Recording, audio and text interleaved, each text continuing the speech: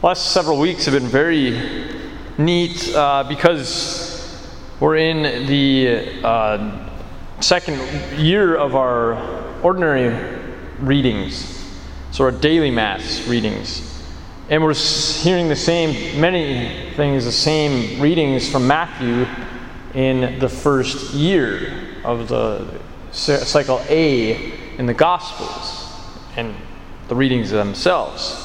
And so we've been hearing a lot of the same areas, and sometimes we'll hear often the same passage that we heard like maybe 2-3 weeks ago at Mass on the weekends.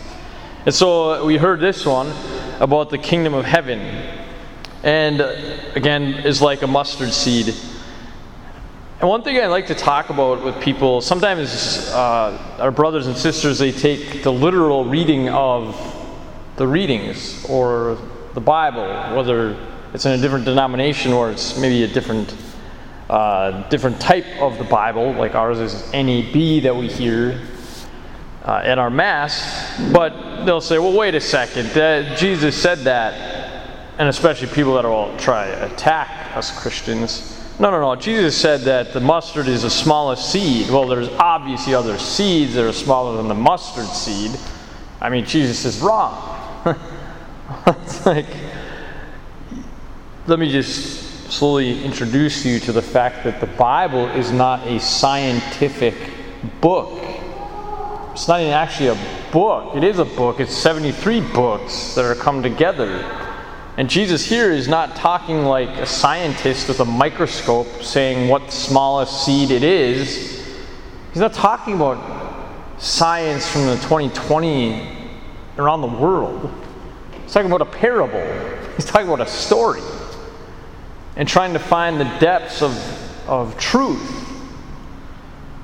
So, big deal. And also he says he's a large bush. Well, how many bushes do we see in northern Minnesota that aren't big at all? It's the same thing that we listen and over, for your lives, how often you have heard the readings that you've learned, kind of like the mustard seed that began very short, tiny, and over years of your lives, my life, that we understand and we learn about Jesus Christ. So for all of us, we seek the fact that us and others, that we listen to Jesus' parables. Earlier as well, we've heard about how we have ears and eyes that we got to use and listen to hear our ears and see with our eyes. It becomes a large bush, and the birds of the sky come and dwell in its branches. I think about our own journey of our spiritual journey, that we begin very short, tiny, small in our hearts. Not our physical hearts, but what we hear about the Bible, about how centuries, decades ago, that was the beginning of life in the spiritual journey.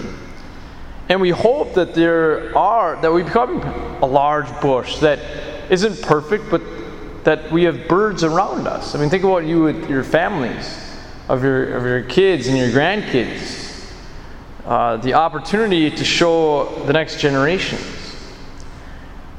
And then he talks about the kingdom of heaven is like yeast. Well, what does that mean? Well, kind of the same thing. The kingdom of heaven is like yeast. What are they going to try to do for Jesus in heaven? Well, we're going to go to the earth. We're going to send a son. We're going to send this yeast. And what is he talking about in John 6? Well, he's the bread of life. And we're going to use it with leaven. And we're going to help him to grow in 3 measures, actually. Think about 3. Just the number of 3. How powerful that is. Until the whole batch was leavened. And who's the batch? That's us. How do we allow that yeast in our hearts to help us to grow both of the mustard seed and the bread? Like yeast. 3 years.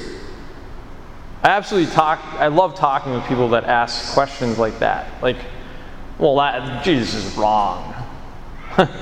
No. And finally, I've said this before, sir or ma'am, don't test Jesus. We might have good questions. It's always good to have questions. But when you're literally, pun intended, that you're trying to test Jesus, that, nah, he was wrong with that science, he was wrong with this and that, you need to study a little more. You need to ask him into your heart. So brothers and sisters, let's continue to show and grow for the heavens. To continue to grow with this small mustard seed in our souls and the leaven. We may grow, we may walk with each other till we show the good news of Jesus Christ.